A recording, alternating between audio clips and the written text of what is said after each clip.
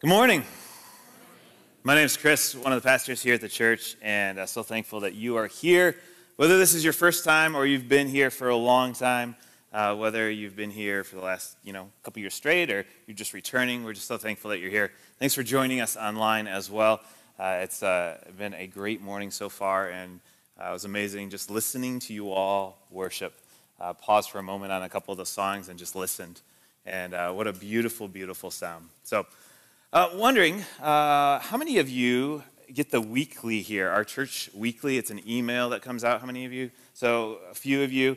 What about prayer requests? When prayer requests come through email, all right, about the same amount. If that's something that you're interested in receiving, there's communication cards in the seat backs. You can fill this out, put your name and your email address, and say, hey, I'd like to receive prayer requests, or I'd like to receive the weekly, or both, whatever it may be. You can just fill that in one of the boxes on there and do that. And the reason that I asked that question is that we sent out a prayer request early in the week, and then I shared a follow-up yesterday, which some of you have read, some of you have heard, and I want to read what was sent out yesterday so you can hear this again or hear this for the first time. So I started with saying this: He who began a good work in you will carry it on to completion until the day of Christ Jesus. Now, Paul wrote these words above to the church at Philippi, words that mattered both in the highs of life and the lows of life as they served the Lord. Earlier this fall, on August 25th, almost 2 months ago, the Ray family flew to Uganda. They went there sent as missionaries to serve in Soroti. This weekend, as you may have heard, the Rays flew back to the United States for a yet-to-be-determined amount of time. And here's how this unfolded. First, I'm thrilled to report the need God revealed to them to serve in Uganda has been confirmed. They have witnessed great need, especially in the area of addiction and recovery. Rocky has been amazed at the need, the lack of understanding, the opportunities of ministry and generational change that is possible. Ground was gained, and even in this short time, on territory and strongholds in the lives of the Ugandan people. As we should know, any great move of God will be opposed, because there is an enemy. And if not, we need to question what we're doing and how we're doing it. We should not be surprised when there's opposition.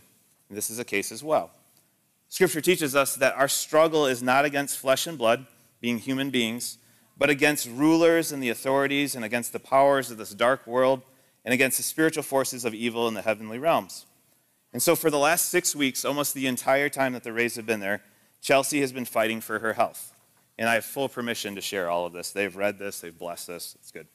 She's been fighting for her physical health, but also her mental, emotional, and spiritual health. Chelsea has met with many medical and care professionals in Uganda and then also here in the United States. She has been in and out of hospitals as well for care, most recently in the capital city of Kampala for the last week. In short, Chelsea has not shown any signs of improvement, and therefore other actions needed to be taken for her health, the well-being of the entire family, and the future mission in Uganda. Therefore, at the recommendation of their sending agency, CORD, their receiving ministry in Soroti, her doctors in Uganda, and me standing here in agreement, it was recommended that they need to return to the United States as soon as possible for care and healing. And this will be a quote-unquote guided return.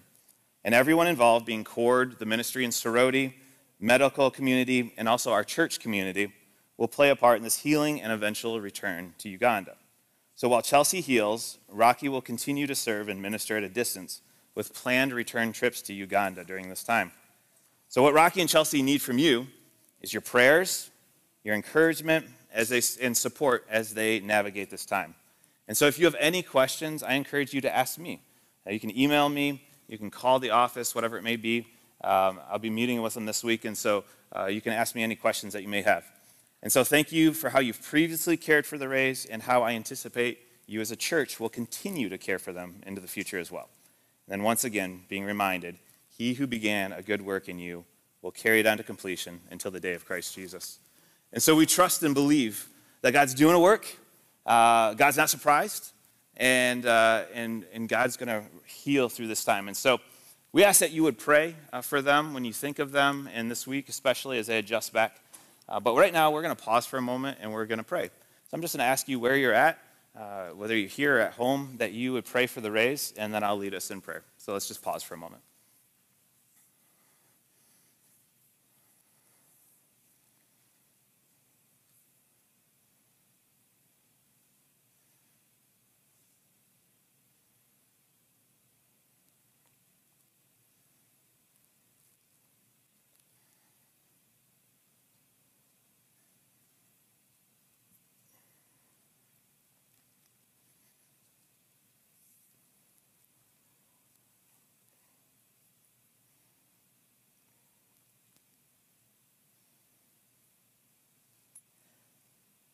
Gracious and merciful God, Lord, we thank you, Lord, that you are all-knowing, you're all-powerful, Lord, you're all-sufficient.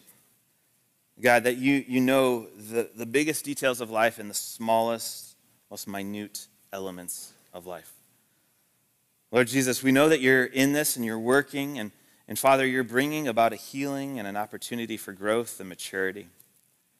And so, Father, we do ask for that growth and that maturity and that ultimate healing, God, especially for Chelsea, God, physically, emotionally, mentally, and spiritually. Lord Jesus, that you would use this time and your people, God, to be a ministering balm. God, something that you want to bring about and just to surround with your love. And so, Father, as a church, I pray that you would give us wisdom with our words and compassion in our prayers. Lord, seeking your heart, God, and your will to be done in and through Rocky and Chelsea and the boys. And so, Lord, we recognize that there's much work to be done. What they began, what you began, you're going to bring it to completion. And so, Father, we trust that, we know that. And Lord, thank you that you are working. And so we pray this all in Jesus' strong and powerful name. Amen.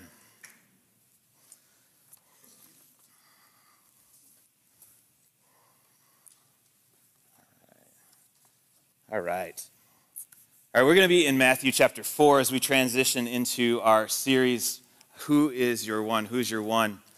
And last week we wrapped up a 4-week series titled Church, and we looked at our church, we looked at the mission statement here of the church, and our mission statement here at the church says this, it says, developing followers of Jesus who serve to reach one more. And so this first part is this developing part. This is making disciples. And we talked about how making a disciple was about denying ourselves by taking up our cross and following Jesus. And when we develop, it's very purposeful developing, not just so I'm more intelligent and I just feel better about myself, but rather it's to serve. And so we serve as followers of Jesus. And we specifically talked about one way to serve. There's many, many ways to serve, but specifically about table fellowship. Is that who are we sharing meals with? Who are we sharing coffee or other drinks with that we can connect with, both Christians and non-Christians? This is an opportunity for us to serve other human beings. And we just don't develop for ourselves. We don't just serve so we feel good, but rather we serve to reach one more. And so last week we talked about what does it mean to reach one more? And we're going to dig into that deeper over these next number of weeks when we talk about reaching our one. Now, sharing faith, sharing Jesus can be done widely and should be done widely. But for what we are talking about in this series, we're going to encourage all of us to have a one. And really 3 guiding principles to help us frame in how we're praying and how we're thinking about our one. So these are the 3 principles that briefly shared last week. So as you start to think about and pray about who is that one that you want to share Jesus with, is that first, someone who's not walking with Jesus. So this may be someone that has never, ever met Jesus, has no concept of faith or who Jesus is. It may be someone that grew up in the church and just walked away. It may be someone who recently walked away. But the point is it's someone who's not walking with Jesus. Because it's not just about a prayer, it's about a walk with Jesus. So this is a first factor to start thinking about this. Second is local to your community. Now, we should be praying for our family members and friends all over the place. So don't hear me the wrong way, is that this person should be local to your community, and this is why. We want you to spend time with this person. So this person is someone that you're around that you can be intentional with, that you connect with. Now, if someone lives in a different community, but yet you still spend time with them, great. The point is spending time with this person. And then the third one is that you rearrange your life to spend time with this person. So the reason of this one is that we all have neighbors that we say we're praying for, or coworkers we're praying for, and it's just this like, hey, how you doing? Good to see you. Morning. The point of this is rearranging our life where we're intentional. So maybe it's that neighbor, maybe it's that coworker, but you're going to say, hey, let's grab lunch. Let's spend some time together and get to know each other as human beings and find out how we tick. Listening to stories. Remember last week? We talked about listening to each other's stories. And so these are some guidelines to get you thinking about who your one may be. Now you may say, I have 10 or I have 100. Wonderful. Again, 1 or 2 people that you're really focusing in, you're being intentional with your prayers and your time. And so we're going to look at this a little bit deeper here today. And so this is where we're going. This is what we're going to be talking about the next number of weeks and filling this in here. And so in Matthew chapter 4, we're going to look at what Jesus did, how Jesus called individuals. Matthew chapter 4, verse 18 says this: As Jesus was walking beside the Sea of Galilee, he saw two brothers, Simon called Peter and his brother Andrew. They were casting a net into the lake, for they were fishermen. Come follow me, Jesus said, and I will send you out to fish for people. At once they left their nets and followed him. Going on from there, he saw two other brothers, James, son of Zebedee, and his brother John. They were in a boat with their father Zebedee, preparing the nets. Jesus called them, and immediately they left the boat and their father and followed him. Now, after reading this passage many times over the years, I have had one question. I've had one question about this passage. Maybe you've had the same question. This is the question that I've had. It is the question, why? What logical sense does it make for you to be doing your job, someone come along and say, follow me, and you're like, okay, let's go. See, we've read Scripture and we just take it in. Sometimes we don't ask the question, why? Why do they follow? Why does this happen? I mean, just think of any of you. You're at your job. Guy comes in, robe, sandals. He says, hi, follow me. You stand up, you're like, all right, let's go. And you walk out. See, it seems normal in Scripture, but odd when you put it in your everyday context. So why did they do this? I mean, your friends and family, but no, don't, come back. Why did they do this? Well, we need context. So let's go back about 2,000 years ago. Jesus grew up in a setting that was very devoted to Torah, the first 5 books of the Bible. Very devoted to following God. Very devoted to each other. And there were 3 different educational environments that the students would go through. And these are the 3 settings. So Bet Sefer, Bet Midrash, Bet Talmud. And essentially, I want you to think elementary school, like middle school, and then high school / college, post-college time frames. So these are the 3 different environments that the students would walk through, including the disciples of Jesus. So this first one, Bet Sefer, this is really about learning to read and write using Torah, the first 5 books of the Bible. Now, by the age of 10, I want you to think of a 10-year-old. Can everyone picture a 10-year-old? Okay. By the time they're 10 years old, they would have Torah memorized. First 5 books of the Bible. How many of you have trouble memorizing one verse? Right? Yeah. You're not alone. All right. So they are memorizing Scripture. They are taking it all in there. So this is the primary education. This is the first step. Now, the most gifted students out of here would move on to the secondary, kind of middle schoolish type of environment without all the drama and all the other stuff. But they would move into this Bet Midrash, and it would be a thinner group, like a smaller group. And it's important to note that most of Jesus' disciples would have stopped school at this time, and they would have gone off to learn a trade. So they would have said, all right, I've got my basic education, I'm going to learn a trade. Now, those who were advanced, who were really learning, would go to the secondary education, and it would be about application. So they would take the knowledge that they have, and they would learn to apply it. They would learn to discuss it. They would learn to process it. And we see a verse in Scripture like this in Luke 2. When Jesus was about 12 years old, they went up to the festival according to the custom. They found him in the temple courts, sitting among the teachers, listening to them and asking them questions. Everyone who heard him was amazed at his understanding and his answers. So Jesus is at this stage, about 12 years old, transitioning into this next environment of education.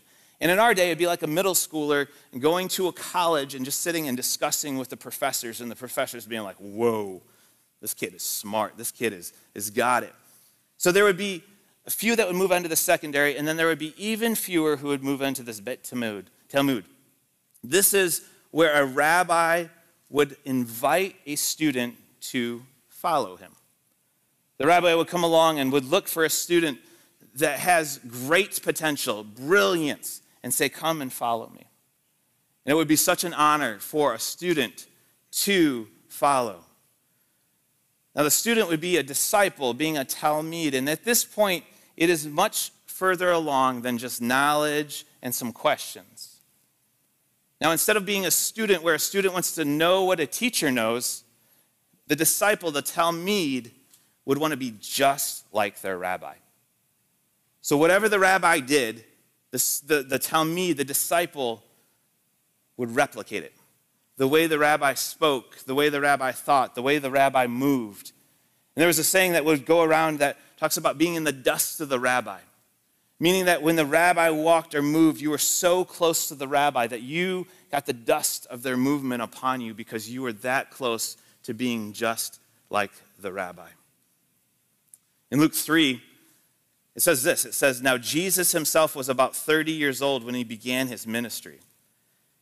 And Jesus would say things like this. He would say, the student is not above the teacher, but everyone who is fully trained will be like their teacher. Or in John 13, I have set an example that you should do as I have done for you. Or John 14, very truly I tell you, whoever believes in me will do the works I've been doing, and they will do even greater things than these.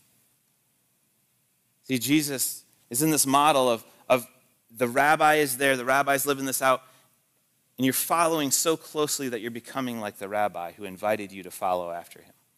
Okay, now back to Matthew 4. Back to Matthew 4, when Jesus walks along, Jesus is a rabbi, and he calls these four individuals. These four individuals had had the basic education, but had gone back and learned a trade. They were fishing. They were rejected from following any sort of rabbi, having any sort of further education. And so when Jesus came along, they had this feeling like they weren't good enough. And Jesus said, follow me. And they dropped their nets. They left their boat. They left their father. I mean, it's, in a way, like, anyone like baseball? Anyone? Okay, if you don't, just pretend you like baseball. So you grow up liking baseball. It's your love, it's your passion. You play t-ball, you play slow pitch, you play fast pitch, and you get to high school, and the high school coach watches you try out and goes, no, you need a different sport. You are not good enough to play high school baseball. And so there you are, you're heartbroken, you dreamed about playing in the majors. And so you finish high school, maybe you go to college, you get a job, whatever it may be, and you're working. Good job, pays the bills. And all of a sudden, the general manager, the Detroit Tigers, calls you up and says, hey, I want you to come play for me. This is real. This is not a prank. This is real. We really need you. And you need to come play. And what would you do? If this has been your dream, this has been what you've always wanted to do. I mean, immediately, you're like, I'm there. I want to be a Detroit Tiger. This is what was happening in this passage. This is the why. This is why they dropped everything and followed after Jesus. This is why. And as we follow Jesus, as Jesus follows us, he calls us and says, I want you to come after me. I want you to be like me. I want you to learn from me. Listen to the words that I share. Follow in my example and my actions. Follow me. But something happens. Is that we start following, or maybe we consider it, and then we think, you know what? I'm not very good. I don't know a whole lot. This person over there, they're much better. We start to question, maybe like the disciples questioned how they were following Jesus, looking at other rabbis going like, they're all the best and the brightest. Well, a couple thoughts for us to process here today. First is this. Jesus desires the willing, not the best. Jesus desires the willing, not the best. Again, thinking of sports, sports must have been on my mind a lot this week for some reason. is that, think back to middle school basketball. There's like Team A and Team B. Like Team B is like, I want to be like Team A, and Team A is like, we're sweet, right? We're awesome, we're the best. And Jesus comes along and he's like, well, Team A is great, but I'm choosing Team B. Because Team B is like, I just want to play. I want to do whatever it is. Like, I'm in. They're willing to do whatever it may be. And so Jesus, in a very similar way, says, I want the willing over the best. John MacArthur, he said this. He said, God skipped all the whys of the day. The great scholars were in Egypt. The great library was in Alexandria. The great philosophers were in Athens. The powerful were in Rome. He passed over Herodias, the historian, and Socrates, the great thinker, and Julius Caesar. And he chose men so ordinary, it was comical. No rabbis, no teachers, no religious experts. Why? Why? Well, I think Jesus knew that they weren't able, the disciples knew that they weren't able, but they were willing to allow God to work in them and through them. They weren't depending on their own power and their own ability. And we see plenty of times where the disciples tried their own power and ability and failed miserably. Jesus is looking for the willing, not the best. There's an individual that we read about in Scripture named John the Baptist. And Jesus thought the highest of high things about John the Baptist. In Matthew chapter 11, it says this, "This is the one about whom it is written." This is verse 10 and 11. "I will send my messenger ahead of you who will prepare your way before you. Truly I tell you, among those born of women, there has not risen anyone greater than John the Baptist." Like the highest compliment about John the Baptist, right? It's like, John the Baptist is the best.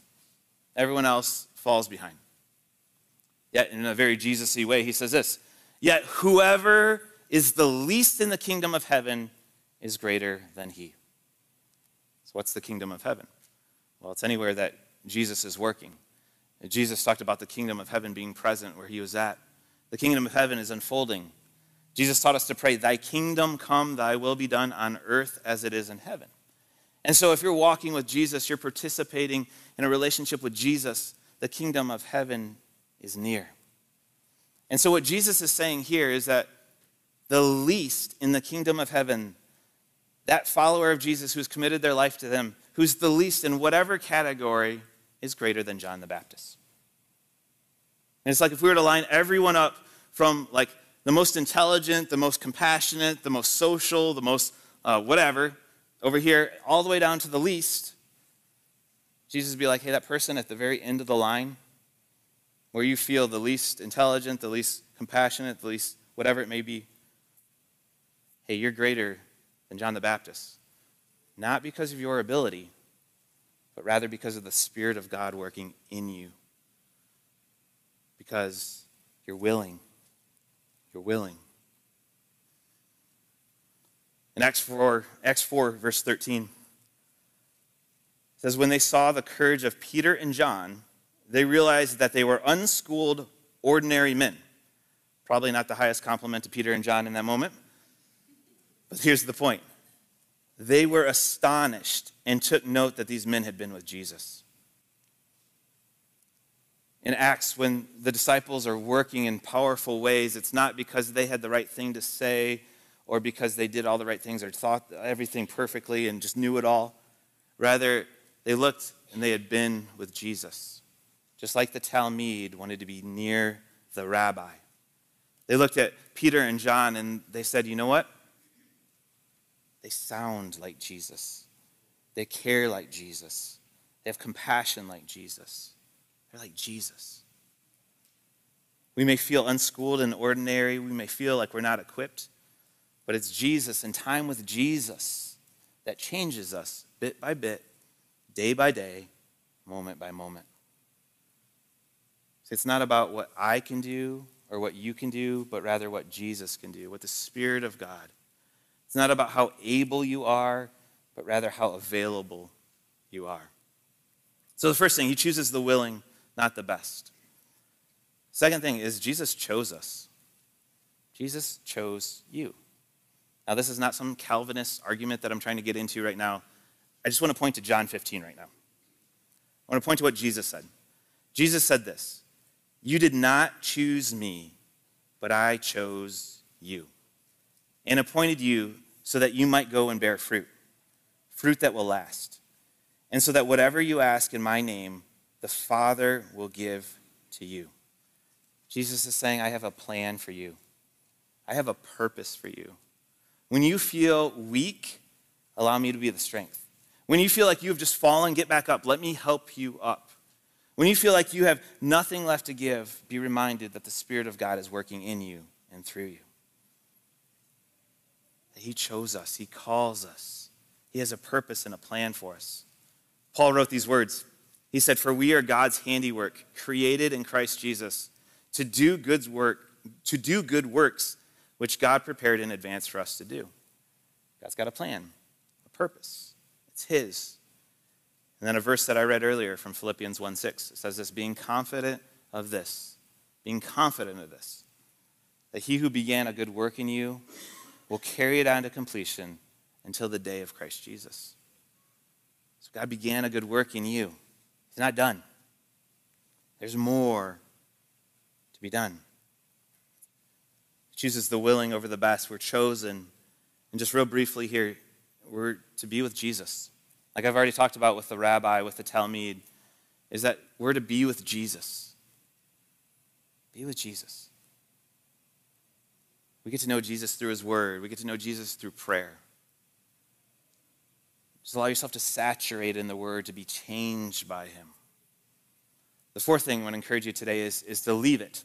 And I don't know what it is for you, but to leave it. Paul wrote this in 2 Corinthians. He said, "If anyone is in Christ, the new creation has come, and the old is gone, and the new is here." The old is gone, and the new is here. So I encourage you to leave it. For the disciples, it was their nets, their job. For others, it was the boat. Other, it was a relationship. Called to leave it. And so maybe it's something in there that God is calling you towards something, but there's something that you're just not willing to leave. Or maybe it's a burden or an addiction or shame or guilt or hurt or whatever it may be. When we follow Jesus, we're called to leave it. Is that allow the Spirit of God to minister, to change us, to mold us, to make us anew. So to follow Jesus, what needs to be left behind? What is that? And then the fifth and final thing is to reach one more. I'm called to reach one more. See, Jesus desires the willing over the best. He chose us. We want to be with Jesus. We need to leave whatever it is. And the outflow is this reaching one more. I want to encourage you later, if you so choose, to look at John 15. It's the discussion about the vine and the branches and the importance of being connected to the Father and what the Father does and what we do and how we're called to be our disciples and bear fruit, be His disciples and bear fruit. And fruit is a sign of discipleship. It's a sign of following Jesus. See, this reaching one more is not an optional add-on to following Jesus. To follow Jesus is to be a disciple, and to be a disciple is to make more disciples. It's not an add-on for super Christians, whatever in the world that is, or whoever it may be. Remember, it's about the least in the kingdom. It's greater than John the Baptist. It's about the Spirit of God empowering you, allowing God to minister to you. So as we look back over where we've been the last number of minutes, let me ask you a couple questions. Have you committed to follow Jesus? And what I mean by committed to follow Jesus is not just pray to prayer and say you're a Christian, but have you committed to follow Jesus as a disciple? We look at the commitment that the early disciples had. Are you willing? Some of you are waiting to be the best. Some of you are waiting to get everything fixed in your life before you really start following Jesus. Are you willing? Because God is. Do you understand that God has called you, that you're chosen, that Jesus said He chose you to bear fruit? Not that person who's sitting across here or someone else that you know because they're better at that. No, he called you to bear fruit. Do you know that God wants to be with you? That God wants to empower you? That God wants to walk with you? Those moments where you feel weak, and I feel that all the time. I go into so many conversations, is that it's like, I don't know what to say. I don't know how to respond in this situation. And it's one of those things of just, God, I thank you that you're with me. God, I thank you that you're going to tell me when to be quiet. You're going to tell me when to talk. You're going to give me what to say. And it's that trust walking into it. But God wants us to know him. God wants us in that relationship. And then are you willing to leave behind whatever it is that gets in the way? Whatever that is. I think so often when all of us have that thing, that we're like, this one thing, I just hold on to it. I'm going to keep it for now. What is it? Are you willing to leave that? See, a disciple is about receiving Jesus and surrendering to Jesus. So are you a disciple? This is for those of you that have committed to follow Jesus. Let me ask another question. Is those who have not yet decided to follow Jesus, do you believe, as Nick shared earlier, that what it takes is it's a confession of Jesus? That you believe in your heart and that you confess with your mouth? Where it says that we're saved. That confession of sin, that receiving of forgiveness. None of us are worthy. You may try to hold on to that one thing. Jesus wants to take that thing too. So what I want to do is I want to pause for a moment. And if there's anyone here or anyone watching online, if you've not received Jesus Christ as your Lord and Savior, as a starting point of your faith, confess today. I'll just lead us through. So let's pray. If this is you, just pray quietly. God knows in your heart and your mind. Just pray something like this. Is God, I am a sinner. You know that. I don't have to tell you. But God, today I confess that I'm a sinner. And today I acknowledge that you took all of my sin upon the cross. That Jesus died for me. And in my confession, I give it to you, and you just wash me white as snow. You cleanse me, you purify me. And Lord, today I confess that you are my Savior. And God, I believe, God, that you're a living God. You're a living God who wants a relationship with me. And this day I commit to walk with you. God, as one of your disciples, learning from you. Walking with you.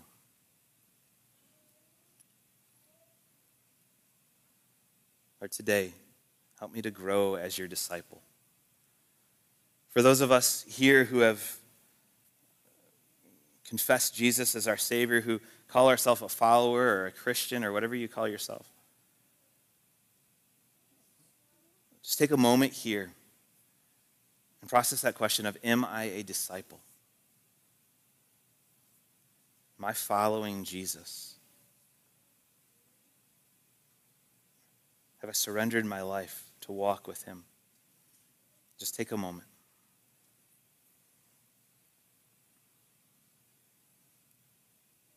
Confess anything that may stand in the way.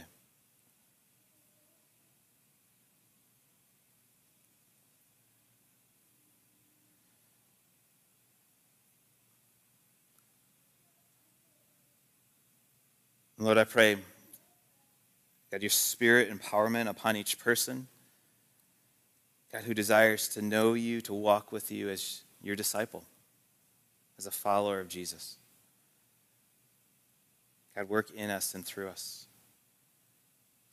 And we pray this in Jesus' strong and powerful name. Amen. Now, if you received Jesus Christ, if you prayed for forgiveness of your sins, let us know. You can email, call, talk to me afterwards, whatever it may be. We want to get you on a path to growing. If you prayed, confessing something, share that with someone else. Share that with someone else you trust. That, hey, keep me accountable in this area. I want to walk this way. The last thing and the last challenge I want to give you today is we're called on mission as disciples. Again, it's not just about us. It's about the mission we're sent on, to make other disciples. So who is that one? Who's that one? Who's that one that you're going to pray for? Who's that one you're going to intentionally invest in? Who's that one that you're going to walk with? Who is this one that you just want to come alongside? And so we want to put two tools in your hands. So on your way out, there's not much left on that table. There's more left on these tables in the back, some in the coffee bar as well. Two things. One, this is where it begins, is with prayer. So this is a 30-day prayer guide. And so today is day one. And so today, day one, in this prayer guide, there's scripture to pray, and then there's a prayer, a suggested prayer that we can pray, and then an area here to jot down any sort of thoughts that you may have, any sort of reflections, whatever it is.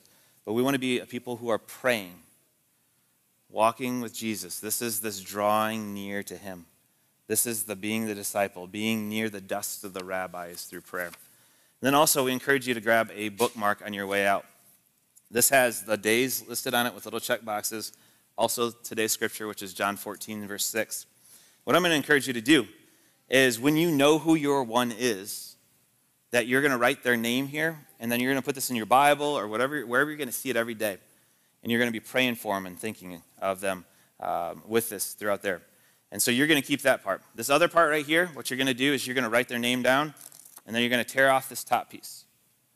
Just write their first name. We don't need last names, just their first name.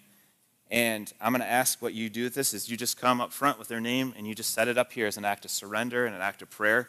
And we're going to have those somewhere in here and be praying for your one, those names that'll be there. I'll commit to pray. I'm not going to speak for the rest of the staff, but I'll commit to pray for your one as well. So we encourage you to do that, whether that's today or in the weeks ahead. And so as we close this part before Nick comes, I ask you to pause right now to ask God that question of who is my one. If you know who your one is, that you would pray for your one. And then what I'll do is I'll pray for your ones as well. So just take a moment to ask God who that one may be, or if you know who your one is, that you would pray however God leads you for your one.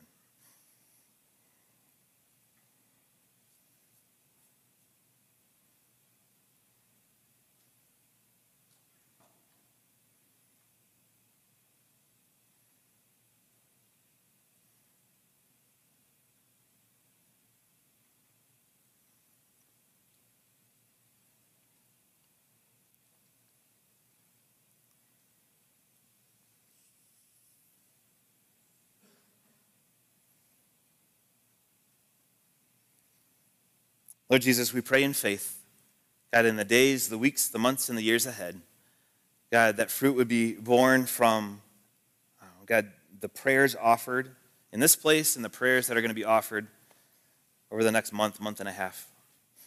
God, from the intentional effort of developing relationships and truly caring for and praying for other human beings around us. Lord, your word says that you desire that none would perish, but everyone would come to repentance. And so, Father, we do pray in faith, God, that many would come to repentance. And God, that you would use us, God, Team B, the willing, the ones relying on your power. So, God, we love you. We're so thankful that you, God, you chose this as the way you're going to work in the world. There's no other option. It's the church. God, that you desire for salvation to come through in Jesus' name. So, Lord, use us by your power and your spirit. We love you. So thankful for this group that's gathered here today. Lord Jesus, thank you that you go with them. We pray your blessing upon their households. We pray this in Jesus' strong and powerful name. Amen.